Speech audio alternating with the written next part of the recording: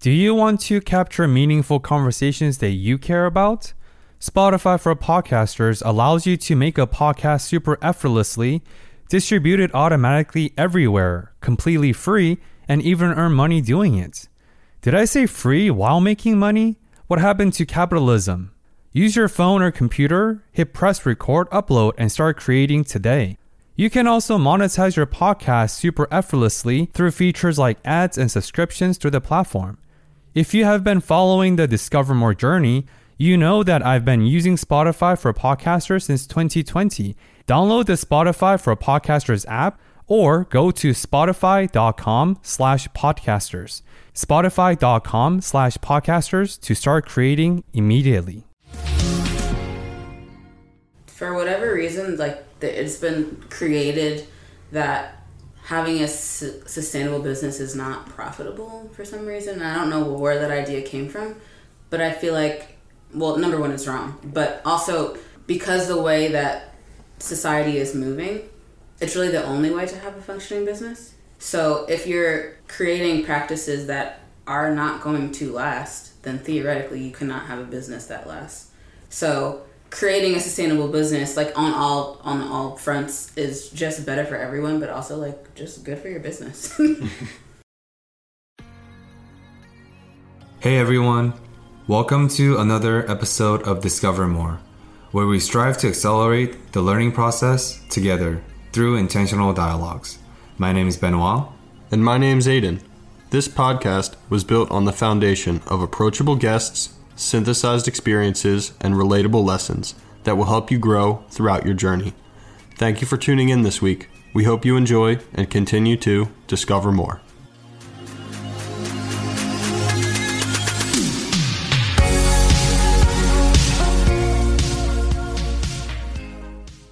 Good morning, everyone. Welcome back to another episode of Discover More. This week, we'll be chatting with Sheetal, Bahirat, and Zuri Masud, who are the founders of the Hidden Gems Beverage Company. Sheetal and Zuri are culinary scientists who are extremely passionate about reducing food waste. Their first product line, Reveal, is an antioxidant-rich health drink made from upcycled avocado seeds, and we're super excited to speak with them today. Zuri and Sheetal, welcome to the show. Thanks for you guys. So we'd like to start with the overall purpose and why of your guys' company. Ben and I are reading Start With Why by Simon Sinek right now, which talks about the importance of having that underlying mission, that thing that you guys are going for. And from what we've heard about the company, what we've read, there's clear that you guys are looking to combat food waste and embrace sustainable food. So could you tell us a little bit about that? Okay, so the whole underlying concept of why this company even exists is that we feel like there is a whole section of the food industry that's really wasteful, and that there's so much potential there to change that story and to change that narrative. So with the avocado seeds, right now 15 million pounds of avocado seeds go into landfill because they're too hard to go into a commercial composter and nobody wants to deal with them. And the idea is that we can take these avocado seeds and convert them into this beverage, which is really good for customers, and then it's good for the economy, and it's also good for the environment because we're able to compost those avocado seeds at the end. So instead of becoming toxins because people think that it's useless, the moment that you give something value or you believe that it's valuable and treat it with value, it contributes to everything. And that's the underlying why behind the company, because we feel like treating things in this way, whether it's a person, whether it's resources, whether it's the avocado seed, can contribute a lot. And I think that's how business should be, and that's where we see business going in the future. Creating win-win relationships, Exactly. Winning not just in the market, but also with what it's doing in the culture. Mm-hmm. So where did this idea kind of come from? When did you guys link up together? And you guys have very different backgrounds. I'd like to hear kind of the story of what brought you guys together and then where this idea came from. Yeah. Well, I connected with Sheetal after she had already kind of got started. So that was maybe over a year ago. And I was doing getting my master's in food science at Drexel University. And kind of had saw what she was doing with the avocado seed. She was working on her thesis in that space. And I had known her already from the first day of school. I had a lot of the same classes. At that point, I knew that I wanted to be involved in food waste in some way. I just wasn't sure what way that was going to be. And like I hadn't started like seriously applying for jobs or anything. And just after like watching her for a while, I was like, maybe I should just say something and be like, tell her that I'm interested and just like kind of see where it goes. Because at that point, like I had no idea, like, you know, we had no idea how things were going to actually turn out. But it was just kind of a feeling that I knew that this is somebody that I could work well with because we already got along so well. We connected, and then we ended up getting into the Food Accelerator program in New York, and things like really took off from there, I would say. The thing that comes onto mind is when you look at the current society, especially in the US, we have this tendencies to put entrepreneurship on a pedestal. And when you look at a lot of business models, a lot of startups and a lot of entrepreneurs, sure, their brilliance and their work ethics and their intelligence aside, I think a lot of the people have the tendencies to use entrepreneurship as the foundation, as their core, and then seeking passion or seeking a cause through that. But you guys are doing the opposite. You guys have a core foundation of passion and purpose in place and using entrepreneurship as the bridge to achieve that outcome and that cause, which I think that sets you guys apart. Because in the book that we're reading, as Aiden talked about during the conversation, is that the reason why starting with why is important, because only once you've identified your why, your motivation, intrinsically so, then the hows and the whats will come along very naturally. But unfortunately, that book was written like 15 years ago, and many businesses are still doing the opposite. They're focusing on the hows and the whats. Many of the businesses fail, or they fail to live up to their potential because they don't have the why.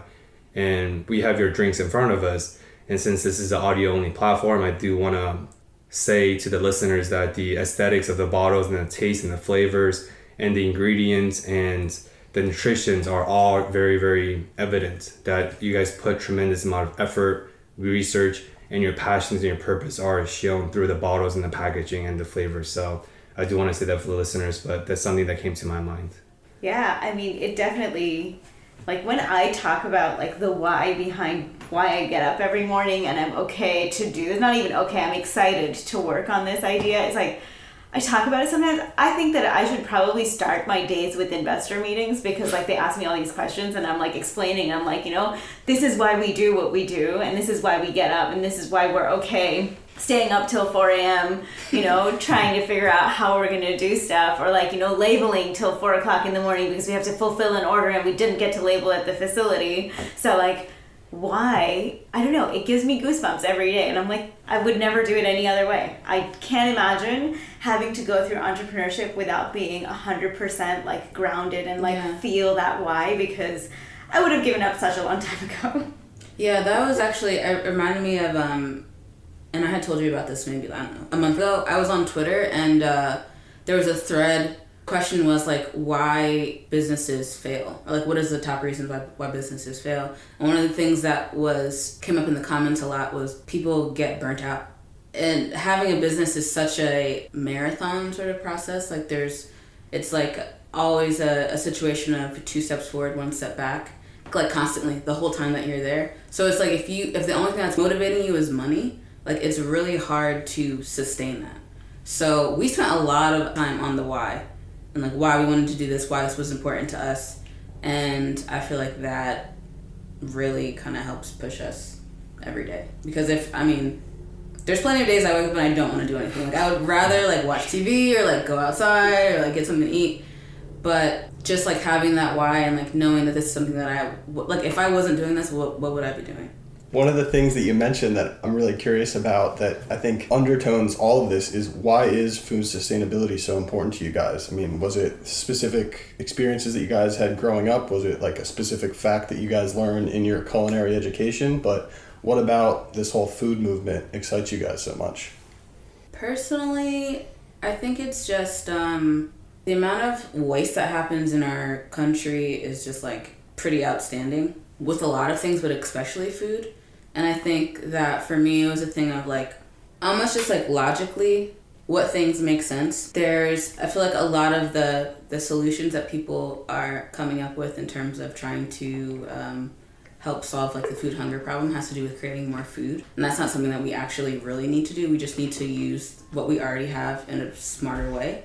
Like this is a very small step in that direction because like it's a drink, and, you know, like there's other things that help feed people, but I think it has more to do with just the change in mindset and the change in the way that people are looking at food. So even if it's something that you're doing at home, like for most people that cook, like anytime you're making something from scratch, you have like scraps left over, and a lot of times like there are things that you could do with those scraps but we have just learned over time that just to throw, at least in this country, to just throw them away because either they're not useful. And even in like the culinary world, not even only fine dining, but like culinary has to do with the way that food tastes, but also the way that it looks. So like making things that are very uniform. So you have a lot of scraps left over and those things go into the trash. So it's just like about finding a way to use those things in a better way. And I feel like that mindset can also just transfer into everything else. You're the person who controls what things are valuable and what things are not valuable. And just because someone else says that they're not valuable doesn't mean that that's true. So I started my career as a personal stylist, and it actually starts there, which is a very random start to like why I do anything with food waste. But people would come to me to essentially make their lives better. That's why they were at a personal stylist in the first place. They wanted to be happier. They wanted to, you know, be able to achieve more. They wanted to be more self-loving in whatever way. And as I went through my personal styling journey and I was working with customers, I kind of found that like they're coming to me for something so much deeper than what like going to the salon and getting like a new haircut or like going to the store and getting like a new wardrobe. Like I can't fix that with this. What I can do though was to work with these people to create like systems that would really work for them. So whether that's like a system of how to take care of yourself, whether that's a workout routine, or whether that's like a nutrition routine, or like how to give yourself self-love and like how to deal with the voice in your head and that inner critic. So I used to work with people like across this, and I used to like work with nutritionists and fitness trainers and everyone to like create this plan for them. And the people that really went through this saw like magnificent changes in their life. And I think one of the most important pieces of all of that always came back down to the food. Like when people ate nutritious, healthy food, like they had the energy to execute all of these other plans and ideas that they had. And that's when I fell in love with food in general, was the fact like how powerful food can be to a human. And it's not just something that we do for like survival, but like if it's treated well, like it can change everything about you. It can change the way that you look. It can change the way that you carry yourself. It can change the energy that you have. It can change your mood. Like it can change everything. And that's why I started my cold pressed juice business, was because I felt such a powerful connection to food. And that's how I got introduced to food waste, because I would buy a pineapple and be in love with this. I was like, oh my God, this is the most beautiful pineapple I've ever seen in my whole entire life. And I would stick it into the juicer, and like 3 seconds later, it's a pile of garbage.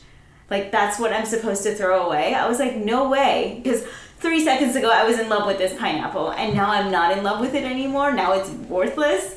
So that's how I got started on the journey to figure out what I can do with like what's left. I ended up at Drexel University to study that and to learn basically the food science part of it, and also the coloring part of how I can take stuff that people would have thrown away and to convert it into something else that would be valuable, and stumbled across the avocado seeds. So for me, that was the journey. It's like a long, very weird, random journey to where I ended up now. And I hate it. I can't stand the fact that like when you grow an avocado, you grow the whole thing, but you only eat the pulp and the rest of it is worthless. That makes no sense to me. Definitely. Your story like resonates with me deeply, because I've been going through a very like similar food journey of just like quite literally food is what makes us up. Like the fats you eat create the cells in your brain, the cells in your body, and it really is all connected. Like generally, I just started a health coaching company, and the idea is both the mind and the body kind of working together. And often a workout routine can then lead to people eating healthier. Or similarly, if you're eating healthy, then you want to go to the gym. You have the energy to go work out. And then when you're doing the two of those, then you show up with your friends and family better. It's just like all like a synergistic kind of cycle. And then similarly, like that, I guess, is the micro of food's role in people specifically. But then on a larger scale, there's also the synergies of how food leads to equality across education, across socioeconomic statuses. Like it's basically almost like the centerpiece of so many of the problems that we're seeing. Because if people aren't eating good food, like food deserts, for example, I mean, Philly definitely has a huge struggle with food deserts,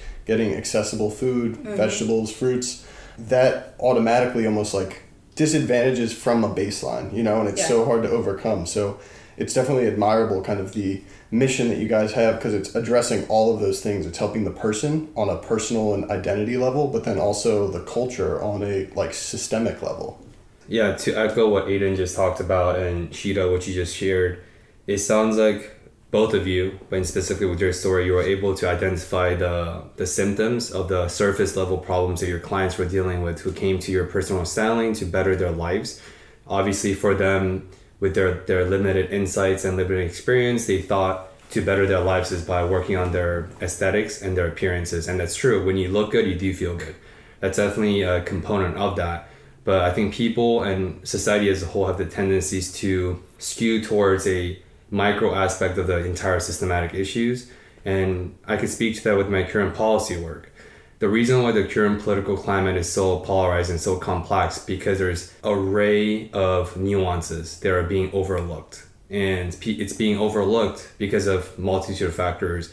Most people don't do their research, and many people, the easy thing to do is to focus on one specific issue and focus on that issue only. But then they neglect and negate the fact that all those issues are interconnected. Just like in your journey, the aesthetics, how people look, comes down to their food choices, come down to what they eat, the nutrition. Once you feel good, you will look good. Right. That's like the reverse engineering of that process. It's like the starting with why, and the hows and the whats will work out fine. But oftentimes people have the tendency to focus on the what's and the hows and forget to dig deep into what their why is. And it's the same thing for mental health aspect, right? Many people who come to Aiden for coaching or other coaches that we know of, they go to them for physical muscle compositions, physical health, workout routines. But after a while, if you have the humility and the self-awareness to do so, you realize it's so much deeper than that, right? Your physical health is the symptoms and the indication of your mental health. And many of the times, mental health is the root cause of everything, which is the reason why I'll be pivoting from my policy into mental health within the next year. Once again, it speaks to the reason why it's important to have a why. Well, I think that's also just like a huge part of the core foundation of what we're trying to do is because like you said, everything is connected, and it's kind of really profound that so many people function in society like everything isn't connected. So creating circular systems and reminding people that, okay, the way that you do business or the way that you treat food is going to have some sort of effect on other things in life. And so when we are able to take the avocado seed and use it, and then after that be able to compost it instead of throwing it into the landfill, it's something that adds back into society again through the environment, but also economically, creating jobs and creating all these other systems with the drink. So I think it's really important to just as a whole remember that everything is connected. Nothing that we do is cut off from exactly. And I don't know why we do that all the time. Yeah. I would have that mindset. It's really weird. I mean, I don't think we ever grew up like that. I mean, we didn't grow up realizing that when you go to the grocery store and then you buy something, that money is going to someone who is doing something in a specific way. We haven't seen that. I don't remember as a kid ever following the journey of a strawberry or anything. I didn't know where it came from. It was if you had to ask me where do strawberries grow on trees? I probably would have said yes. How do I know where a strawberry grows? When I was a kid, I had no idea. And I would have been you go to the grocery store. Okay, where did the grocery store get it? And I'd be from a tree. I feel as we're growing up, we weren't exposed to that. No one talked about it. And I think that's a piece of the problem, is that as we were growing up, it was just more and more hidden away. The less you knew about it, the better and the fancier it looked, and the less problems we would have with throwing something away, because we didn't know where it was coming from. We didn't know the people that worked in the fields to make this happen. And that's why when you throw something away, you don't feel that bad because you're not connected to them. But if you did know that story, then you would feel really bad. And I think people didn't want to feel that way. So they started to move things more into the background and kept it hidden. I recently finished the book, Laws of Human Nature by Robert Greene. And in the book, he talks about, he's a really esteemed author. He studies human nature. And he talks about the idea of being myopic and being forward thinking. And he argues that it is not in our human nature to have that forethought because of our evolutionary DNA, right? If you think about it, it's not that long ago we were tribal creatures. Like we were still fighting for survival, killing each other. And we are genetically wired to think about the imminent threat, right? But now, since we have the leisure and the cushions of most of our world problems have been diminished and conquered, besides cancer, besides mortality, besides a few collective issues, even world hunger issues and deep poverty has been resolved in many places of the world. Not all, but it has huge improvement. And that's the reason why he states that it's hard for everyone to relate to climate change and environmentalism because it is so far away. And so humans aren't wired like that to think far. Yeah. So yeah, with that being said, we do want to ask you more about like what goes behind to the product of Reveal Drink. And I know you two talked about utilizing the avocado seed rather than just the avocado where, I mean, we both love, who doesn't love avocado? Until we had these conversations that lead to this interview, I never thought about, wait a minute, avocado seed is like the 2/3 of the whole avocado that's being entirely wasted and being disposed for. So we would love to know some of the mechanics, mechanism, science, and the process that goes behind this Reveal Drink. Through lots of research, we found that the avocado seed has 57% of the antioxidants of the entire fruit. Yeah. Whoa. So anytime you eat an avocado, you're only getting about 5%. What people know about avocados is like that they're good for us. And a lot of that has to do with, more so with the fats that you're getting. But there's a whole other part, which is the antioxidants, which you're pretty much just throwing directly into the trash anytime you eat one. So that was kind of a catalyst to figure out, okay, well, how antioxidants are living in the seed, like how can we benefit from them? Because eating them as a whole is probably not the best thing. So then it's like, okay, well, we can find a way to extract those out. And so we're able to do that in this drink. So this drink is packed with antioxidants from the process that we use. And then, again, after we're done with the avocado seed, we're able to compost it. But there's also some monk fruit in there, which helps with some sweetness. So it's sugar-free. And then we also use apple cider vinegar and malic acid. And those kind of help lower the pH of the drink, but also really like add to the flavor. We did like a lot of testing with different forms of acids and things like that. And those two just really tasted the best. Definitely. And apple cider vinegar has its own host of health benefits that's great for everybody. Its own antioxidants and health benefits. The food nerd in me wants to hear about this distill. Like, how do you distill a seed that is physically hard? And, like, what does that look like? Like, how do you guys get the tangible benefit out of something that's being thrown out and really hasn't been recognized for benefits? So the distillation process is actually what we're filing for a patent on, so I can't talk about it. But what I can tell you is that it's similar to brewing beer, like the first stages of brewing beer. So that's how we brew it. And what was the second part of your question? I wanted to say something to that. Like your guys' own experience of like how you guys recognize that you could distill stuff out of something that no one else really even considered was a possibility. I guess the first step was to find out that there were even antioxidants in it, and that was like a pretty easy guess, because if there's so many fats, and fats are really susceptible to oxidation. So that's what happens when you cut into an avocado, you leave it outside for like 5 minutes, it comes back, it's brown. It's because of the oxidation that's happening. So it was just like the first thing in my mind to go look for antioxidants in the seed and the peel, which in general, in fruits and vegetables, the seed, the peel, the leaves are going to be really high in antioxidants. Well, actually, not always the seed, the peel and the leaves, because they are facing the sun and the UV rays hit these things and they don't want to like ruin the DNA of the cells, so they tend to have a lot of antioxidants because UV rays cause free radicals. That's a whole story on its own. So the first thing that I was looking for was antioxidants, and then when I found out that like 95% of the antioxidants are in the seed and the peel of the avocado, that just blew my mind. I was just like, this is crazy. How are we throwing this away? How did somebody not realize that, like, this is so full of stuff? And then going back into the history in, like, Mexico and in Nigeria, where avocados were, like, have been around for centuries, they actually use an avocado seed, like, tea, very similar to what we have, to treat like high blood pressure, to treat diabetes. They would take like a piece of the avocado seed and put it on like a tooth if you had a toothache, because they have a lot of antibacterial properties. So there's a lot of really cool stuff that people used to do, and I think that's also like with traditional medicine, I'm very fascinated by it. I don't know a lot about it, but I'm very fascinated, is that like they somehow had a way to figure out that like this is good for this, which now looking back, it's like, oh yeah, obviously, because it's antimicrobial. So I think that's like a really cool part of like deciding that like there is some real value here and there has to be some way. So the first iteration of this product, believe it or not, was actually a tea bag.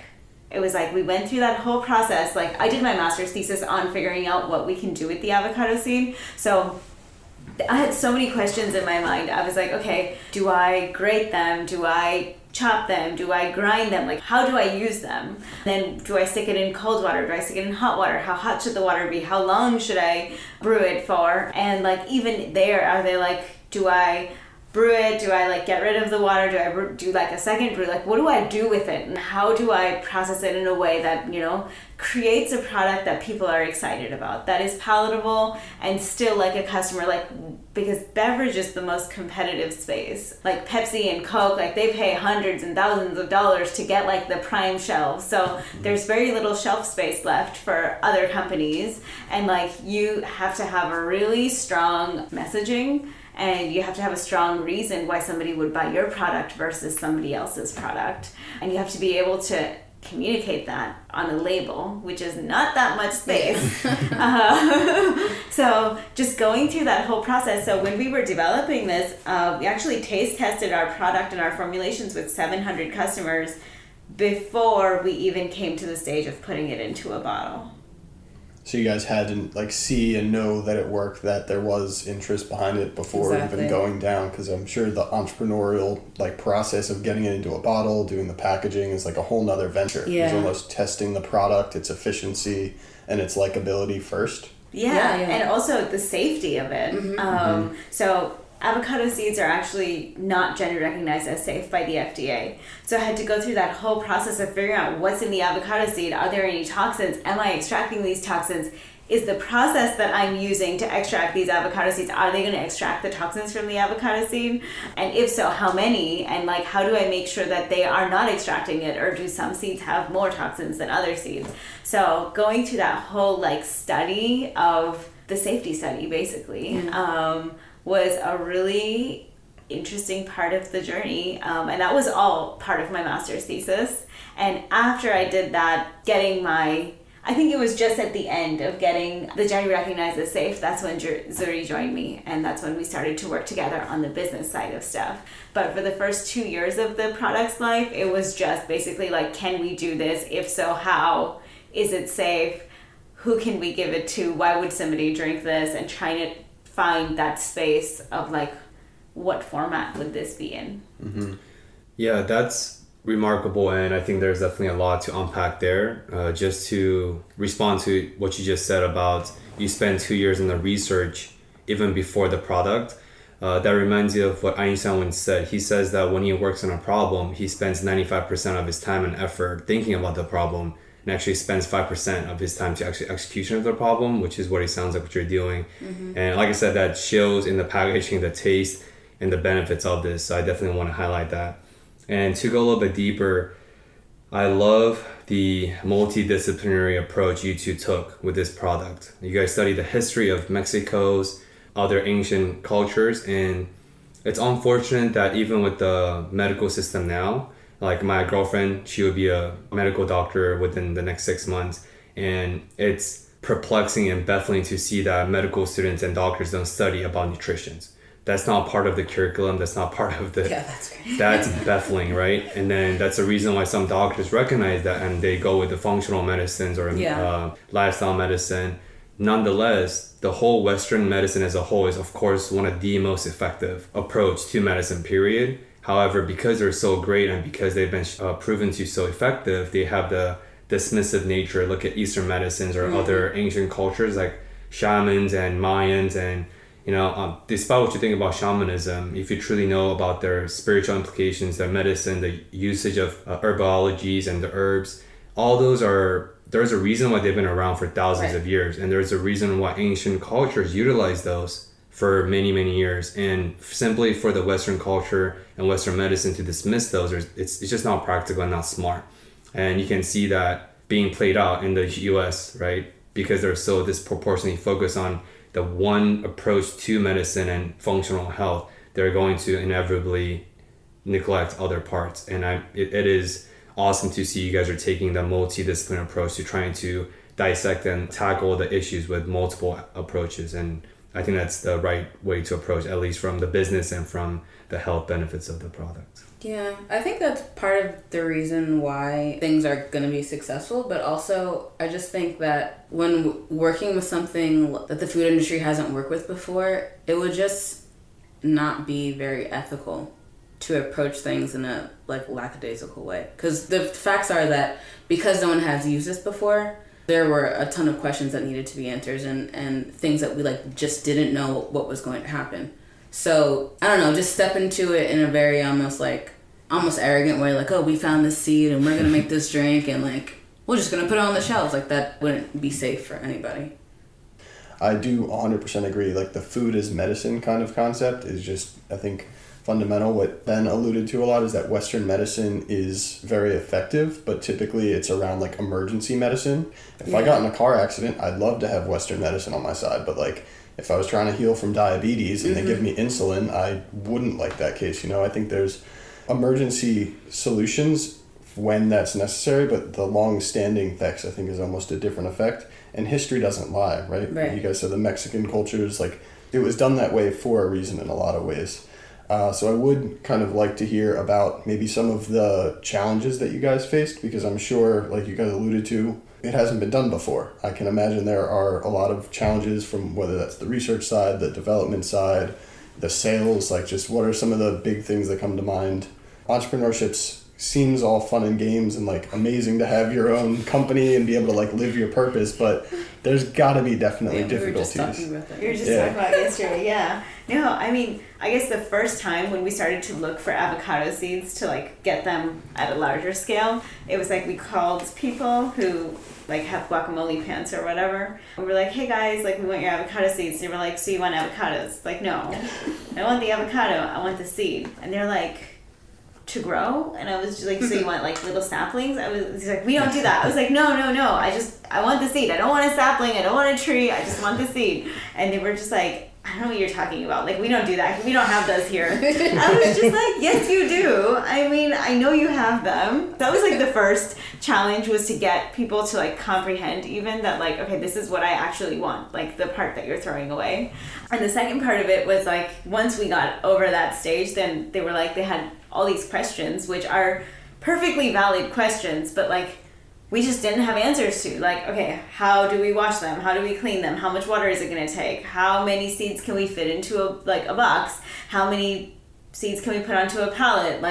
What format should those be in? And pallets have a particular weight that you can put onto them. So it's just all of these little details of even how many seeds can we put into a kettle? How much water can we put in there?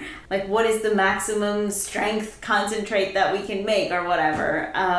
So it's just all these it's probably simple math, but we literally had to measure out a box, stick avocado seeds in there, put the lid on top, and weigh the box and say okay, and count the number of seeds, and then extrapolate it and say okay, potentially and we filled this box, I think it was 10 times, and then we took the average number of seeds and the average amount of weight, and it was just some really random questions. I guess they're not random, they make sense, but it was just questions that I feel had I asked for an avocado, somebody had already figured all of this stuff out. Right. And they would know exactly, it would have been prepared, and we're doing it from scratch. Yeah. With no information about, because no one knows what's the average weight of an avocado seed. Well, we do know. Yeah.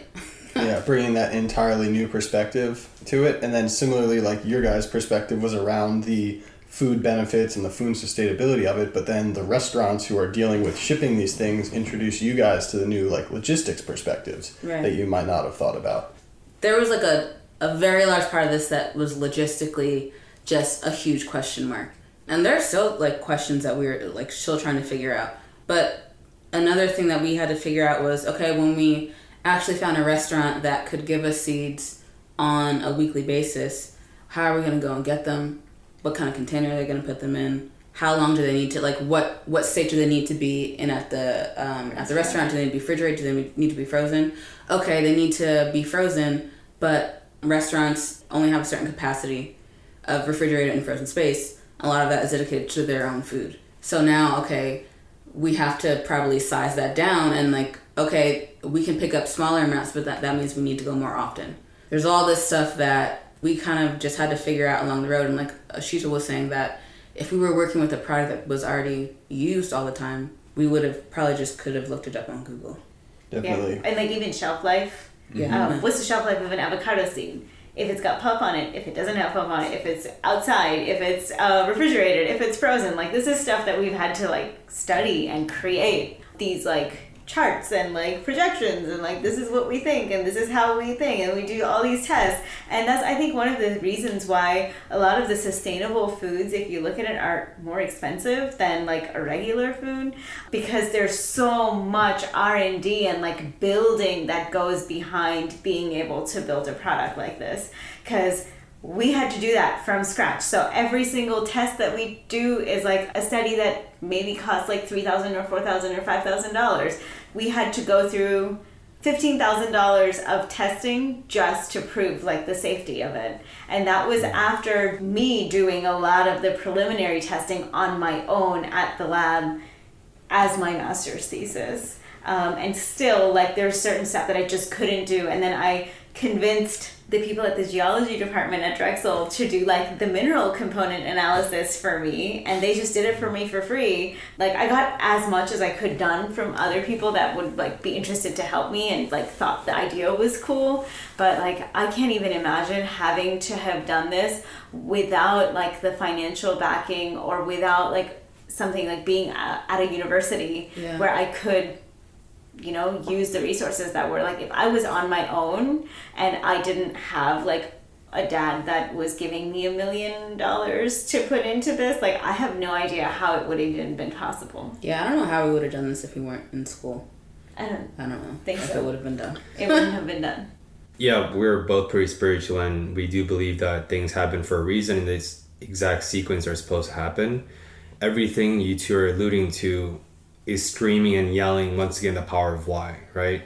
Like, because oftentimes when you have a powerful enough why, like if you look at Dr. Martin Luther King, like his famous statement of I believe, people didn't necessarily believe or subscribe to Martin Luther King as a person. They subscribed to his idea, right. But they didn't believe in him. They believed in themselves. They believed that there has to be a difference in civil rights and a progression of society as a whole. Same for you two. You're able to receive help and assistance and support within the school aside from your networking skills and your thesis, whatever, is because whoever helped you, sure, they believed in your persuasions and believed in you two as a partnership, but I think they believed in themselves, that they believed it is a worthy cause to tackle, and they're simply using you two as an outlet to achieve that, which once again talks about the power of why, right? And during our discovery call a few weeks ago, as soon as I heard about your mission statements, your purpose and the ethos of why you guys are doing this and why you guys are trying to utilize the whole piece of avocado seed rather than just the avocado that we're so accustomed to, and all those questions you two just asked, I've never thought about those questions and they've not even surfaced in my consciousness, right?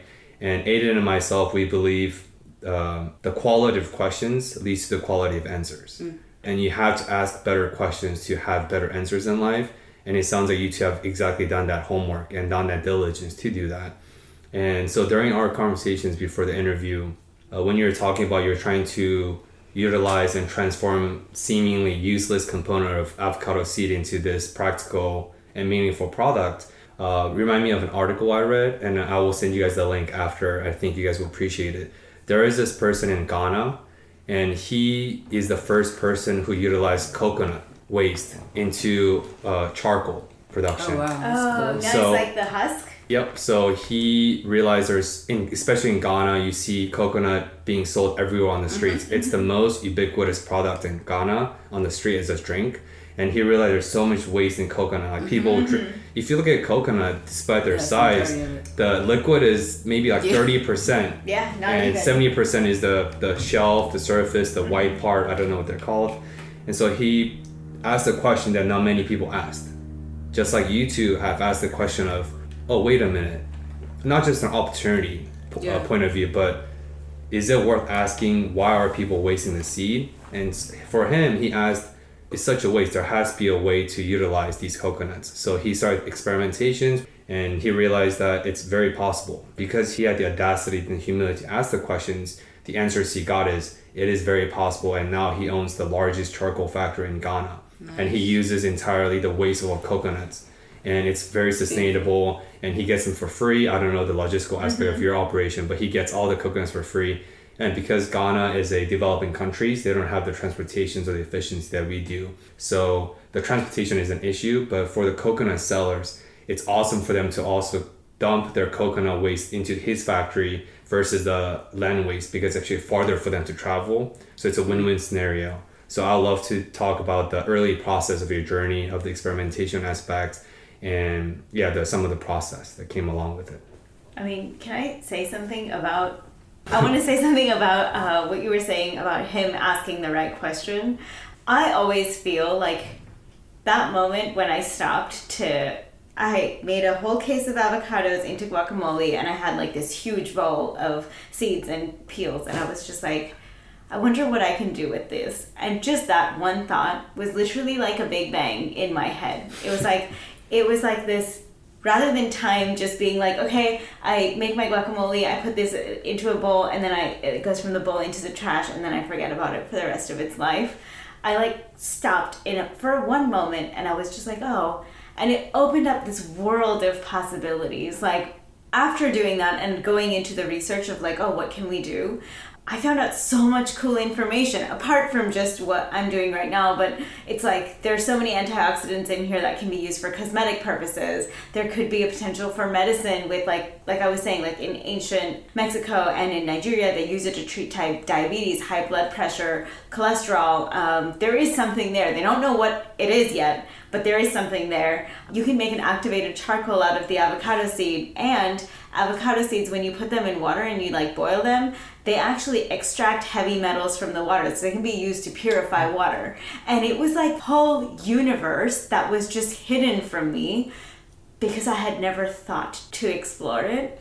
And I think that idea haunts me all the time as I'm going through my life. Oh, am I missing out on something like that is going to be so fascinating? Am I missing out on a person? Am I missing out on a story? Am I missing out on some fabulous potential because I haven't stopped for a moment from making the decision or the assumptions that I've like lived my life with? And if I challenge my own assumptions, like it can change everything. And I think it excites me.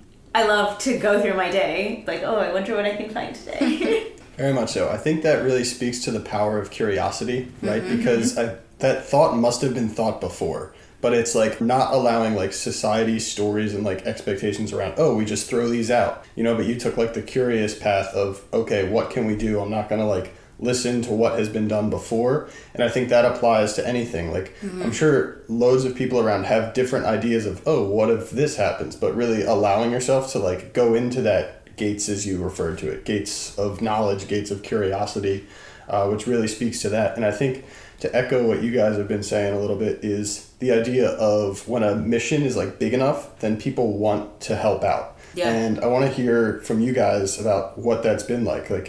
There's an entrepreneur from India called Naveen Jain, and he has a company called Viome, and his mission with Viome is to make chronic disease completely optional. And obviously that sounds like an incredible mission, but his whole, like what it is a gut experimentation process where it's a stool sample and they give you a complete makeup of what your microbiome looks like and what foods to eat and avoid in order to optimize your microbiome and then not get sick. So he basically alludes to, because his mission was so grand and so powerful, that sounds good to everybody. People are leaving their jobs at like federal governments, like high up companies, just to go work for that mission they believe in. So in your guys' experience, do you find people jumping into this mission, finding it important, whether that's restaurants you're working with, investors? Like, well, I'm sure you have to answer a lot of questions and give them a lot of numbers as to why this is a good look, but Are you finding that mission is giving people receptivity to your guys' purpose and product? Yeah, I would say so. I think we've gotten an amazing response, and we've put a lot of work into like the why of our company and the mission of our company, and I can't remember what it says on our website because we wrote it a long time ago. But like one of the things, like you guys just kept saying words that we have in our mission. Like it's like be curious, be audacious, be creative, and like all of these things that you guys are saying are things that we are the type of community that we want to build because these are qualities that we believe in. I think because we have a mission that has been incredibly receptive to people, we've gotten people that just want to help us out. We met someone off of Instagram that wanted to design our box. Like being able to work with restaurants who are just giving us their seeds for free, like that is a huge deal. And I feel like most people that we've talked to have been super, super excited to like just offer us anything that they could possibly offer us just to help us out. And so it's been incredibly refreshing, but it's also, I think it has a lot to do with, again, our mission, but like the type of energy that we're putting out. And we are actively thinking and trying to create relationships with people that are beneficial in both spaces. And not like, oh, I want you to help me, so I'm going to help you. But we're humble enough to be asking questions to people, and we know that there's information that we don't know. And when someone helps us, it's like, oh, we want to give you something too. And I think when you create an environment like that, people are incredibly receptive. And yeah, I think that's. I mean, like even in terms of like our fundraising side of it, normally founders hate fundraising. Normally, and I personally have struggled with it for a while. Like, I feel like I've been fundraising the whole year. I have talked to so many people, but like I was telling you guys earlier, like lately I've been really enjoying the conversations that I have because I feel like our community of even investors is like really coming together. People who see the vision, like in the beginning, that was like before we had our branding, our packaging, like we didn't have all of this stuff together. It was all just like work in progress. And at that time, I would have a lot of people that would be like, oh, you've got to add sugar to this. Like, there's no way anybody's going to buy this. And I was like, no, I'm never going to add sugar to my product because it's not who I am. And it's not like, I will not feed something to someone if I wouldn't feed it to myself or to my brother or to my mom or to somebody that I really love. So if it isn't something that I 100% am behind, and I'm never going to give my mom or my dad something that's like full of sugar. Like, no way. So I was like, I'm not going to put something out there. And I've actually fought with investors when they've told me stuff like, oh, there's no way you're going to be successful if you don't add sugar to it. And I'm like, no way in hell. Like, I'm going to show you. You're going to regret it. Like 10 years from now, have you seen those websites that like, or these, I don't know if you guys have like looked up VCs, and sometimes they're like, oh, we passed up on an opportunity to invest in Uber or whatever. And and I was just like, one day you're going to have my name up there and you're going to be like, oh, we missed out on an opportunity because you thought that I should add sugar to a product, and that's not where the world is going.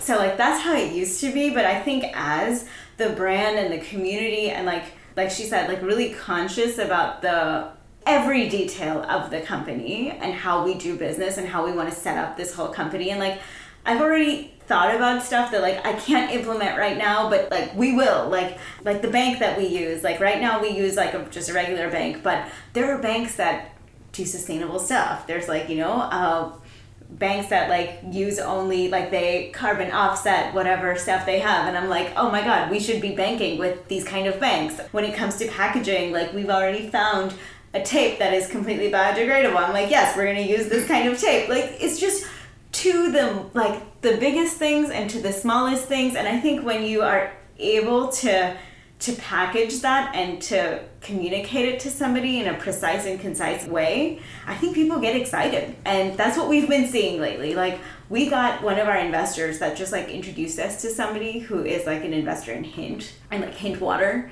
and like way late. Like, she had no reason to meet me at all because their like minimum check is like $1 million and like a crazy amount. But like, she sat with me and she talked to me for an hour, and now she's introducing me to all of these people because she thinks that we could benefit from talking to all of these people, and she wants to see our success, which is exciting. Like, that's what we want.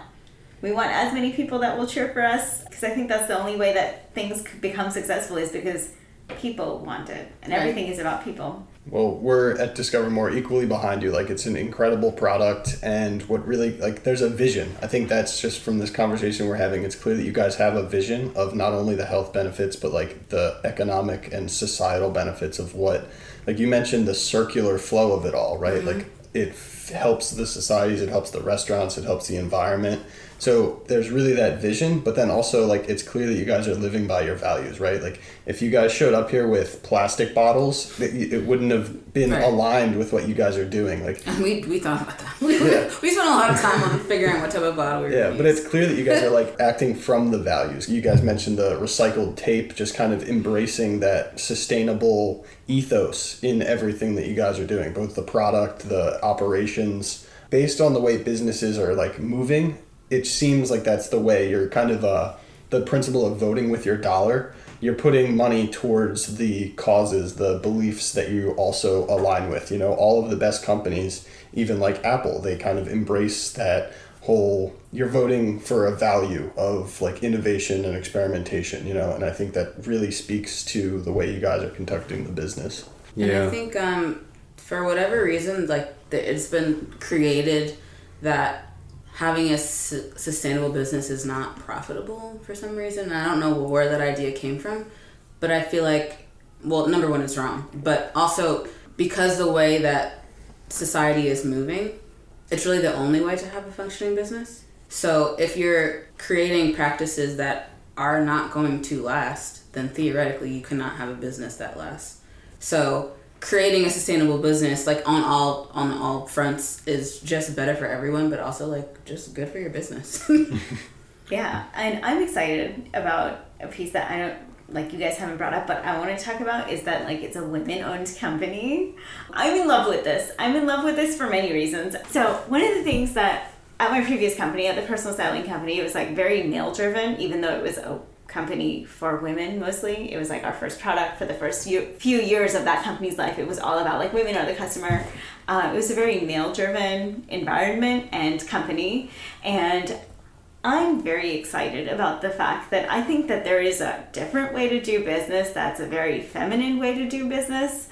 The feminine way of doing stuff is, like, I feel like a responsibility to take care of everyone, and it's just, like, a part of being a woman, I guess, is that we feel that kind of responsibility, and that everyone, to me, in, like, business is, like, what we were talking about. It's, like, not just, like, our customer. Once the money comes to me from the customer, like, what I do with it and what all of those companies do with it. Like, I care about that. And I'm going to, as a company, vote with my money. As a company, stand behind my values in terms of, you know, how we treat our employees and the kind of work culture that we have. And to have one that's equitable and fair to not just people of color, but also to women, because I feel like that's something which in the workspace isn't often very fair. So to be able to create that, and like there's the capitalist in my head that sometimes is like, oh, but like how will you do that? And I'm just like, no, okay, I am not going to listen to you, because there is a way, and it has worked for centuries, right, but just not in this way. Like, we haven't figured out a way to best capitalize it. And I think there's going to be some really fun work that we're going to have to do, which is like trying to figure out, like, okay, if there's somebody on our team that goes like, whether you're a man or whether you're a woman and you want to have like maternity or paternity leave, like, you should be able to do that. And I think that that's how society should be. I think that it's fair, and I think it's needed. And I think it was Norway or somewhere where they like force you to take leave, whether you're a man or a woman, so that it's fair. I think that's awesome. So just thinking through all of that stuff, I know we're a really tiny company, we're just 2 people, but I dream like we have 500 people. But that's the idea, the goal for where we want to go. But that's also like yes, it's just us 2, but like this is where it should be starting. You know what I mean? It like, has to start now. And the thing that I'm always trying to remind myself of is that, and this is just kind of like overarching for our company in general, like, yes, there is a certain way that things are done, and people who are in business now or who have had businesses for forever are going to tell you, like, this is how things are done, and the way that you're trying to do them is not the way that they're done. But because we're 2 people creating our own thing, we can do things however we want to do them. and we can change things however we want to change them. And I think that's something that's really important to remember for us, but for anybody. Like, just because someone says that this is the way that something is done, just because someone says after you peel an apple, you throw the core in the trash, you don't have to do that. You can find something else to do with it. And I think that's just really an important mindset for everyone to have, and like just reminders that we all need. I often tell people, and I'm a self-proclaimed feminist, and not everyone believes me because the definition of feminism, according to postmodern definitions, have been a little bit convoluted, and a lot of people view feminism as like anti-men, but that's like, to me, it doesn't make sense. Like the Canadian Prime Minister Justin Trudeau, he said this one day that it doesn't make sense that not everyone's a feminist, because feminist literally means you believe in the equal treatment and the empowerment of women. And if you look at it from a policy realm, any countries that have strong women holding in society benefits men in the society as a whole. Mm-hmm. So it's literally a win-win scenario, socioeconomically speaking. It baffles me that people still have resistance towards that. So like, I appreciate you bringing that up specifically, because especially as we do this podcast, we obviously don't pick our guests based on their genders or biology. We pick for people holistically. But I think it is an important conversation to have. And from everything you two have said, there's so much to unpack. But I do want to highlight the fact that, like, just like the guy in Ghana, he's a pioneer in this industry, right? Because no one has ever done what he did. You two are also pioneers in the industry, because you guys are tackling an issue that nobody ever thought about, or people thought about but didn't have the humility or the courage to proceed with it. And I think that's what separates pioneers from the rest of the packs. Pioneers are people who are risk averse enough to do the calculation to make sure it's feasible, but also have the adventurous spirit to do something take that leap of faith, right? And it's a leap. It's not a small step. I'm sure you took a giant leap from coming from India to taking a career pivot from your personal styling to this food scientist culinary background, and likewise for you. So I think that's what really separates the pioneers from the best, and that's what comes to my mind is I think that's what makes pioneers special. And of course, there is a lot of risk involved, and not every pioneers are going to be successful. But I think if you lack that mindset, it's going to be very confinement of your future to begin with. So I 100% could see you guys being a 500 people companies, and we'll be honored in the future. Like we used to interview the CEOs and then the COO of Hidden Gem Beverage Company, and right now with the Drink Reveal. So I appreciate you sharing that. Thank you for listening to another episode of Discover More. We release a new episode every Monday on Spotify and Apple Podcasts, and would really appreciate if you have subscribed and shared this with your friends. We hope you enjoyed this episode, and join us next week in the journey of discovering more through intentional dialogues.